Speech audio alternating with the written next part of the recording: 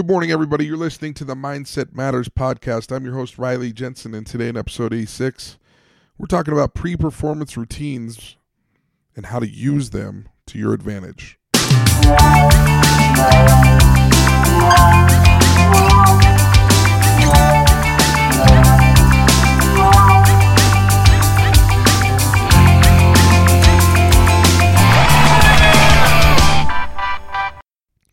So when I was a young athlete, my dad was super concerned because he had read the book called The Inner Game of Tennis, which, by the way, if you haven't read that book, it's a fantastic book on the psychology of sport.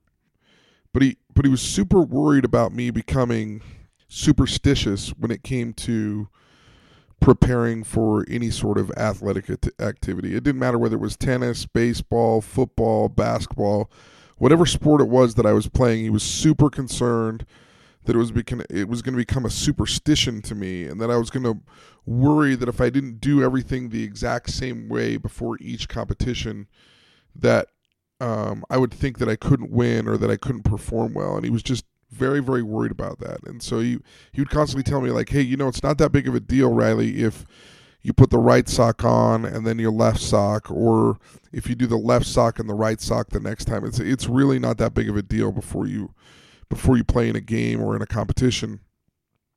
And the result was fascinating to me. The result was this: I became superstitiously not superstitious. So if you can believe it or not, what ended up happening to me is I made sure that before every single performance that I had a different routine, which in essence was my routine. Now try and figure that out for a second. So for me to perform well, I felt like I had to do something different before every single competition. And in fact, sometimes it got a little bit arduous. I had to think about a way to do something different before the competition started, just so that I could feel relaxed and at ease before any sort of game or competition. So I share that story with you only because I want to talk about pre-performance routine, and I think it's important to understand that there's a difference between superstition and pre-performance routine. And the question is, what is the difference?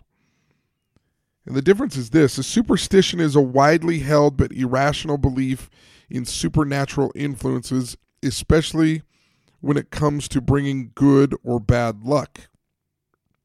A pre-performance routine, and this is according to Moran in 1996, is a sequence of task-relevant thoughts and actions which an athlete engages in systematically prior to or during his or her performance of a specific sport or skill. So there's a difference there. A pre-performance routine is task-oriented, and there's thoughts and actions which you engage in systematically to improve your performance of a specific sport skill. In order for a pre-performance routine to be effective, it should have a sequence of beneficial habits that are not dependent on external factors and which are able to adapt to an ever-changing and unforeseen situation. Some typical pre-performance routines include the following. One of the typical pre-performance routines is a checklist. Checklists may start even the evening prior to your event and run directly up to the start of your event. Prior day checklists might include such things as lists, errands, miscellaneous tasks, meal planning. Day of checklists might include to wake up, what sort of diet and nutrition you want to have, the addresses and directions to where you're going, a gear and equipment check, or actual physical and mental routines to complete prior to the competition. Creating a checklist ensures athletes are prepared without having to devote extra energy to remembering tedious details. Another pre-performance routine that people use is imagery or mental rehearsal. And this is a great way for athletes to prepare for an event without physically practicing it. Many athletes engage in mental rehearsal prior to the start of their event in order to direct their attention and energy toward what is most important. And when I say what is most important, that means right here, right now. It's really, really important when you're practicing imagery or when you're practicing a pre-performance routine to be where your feet are, to really be focused on the task at hand.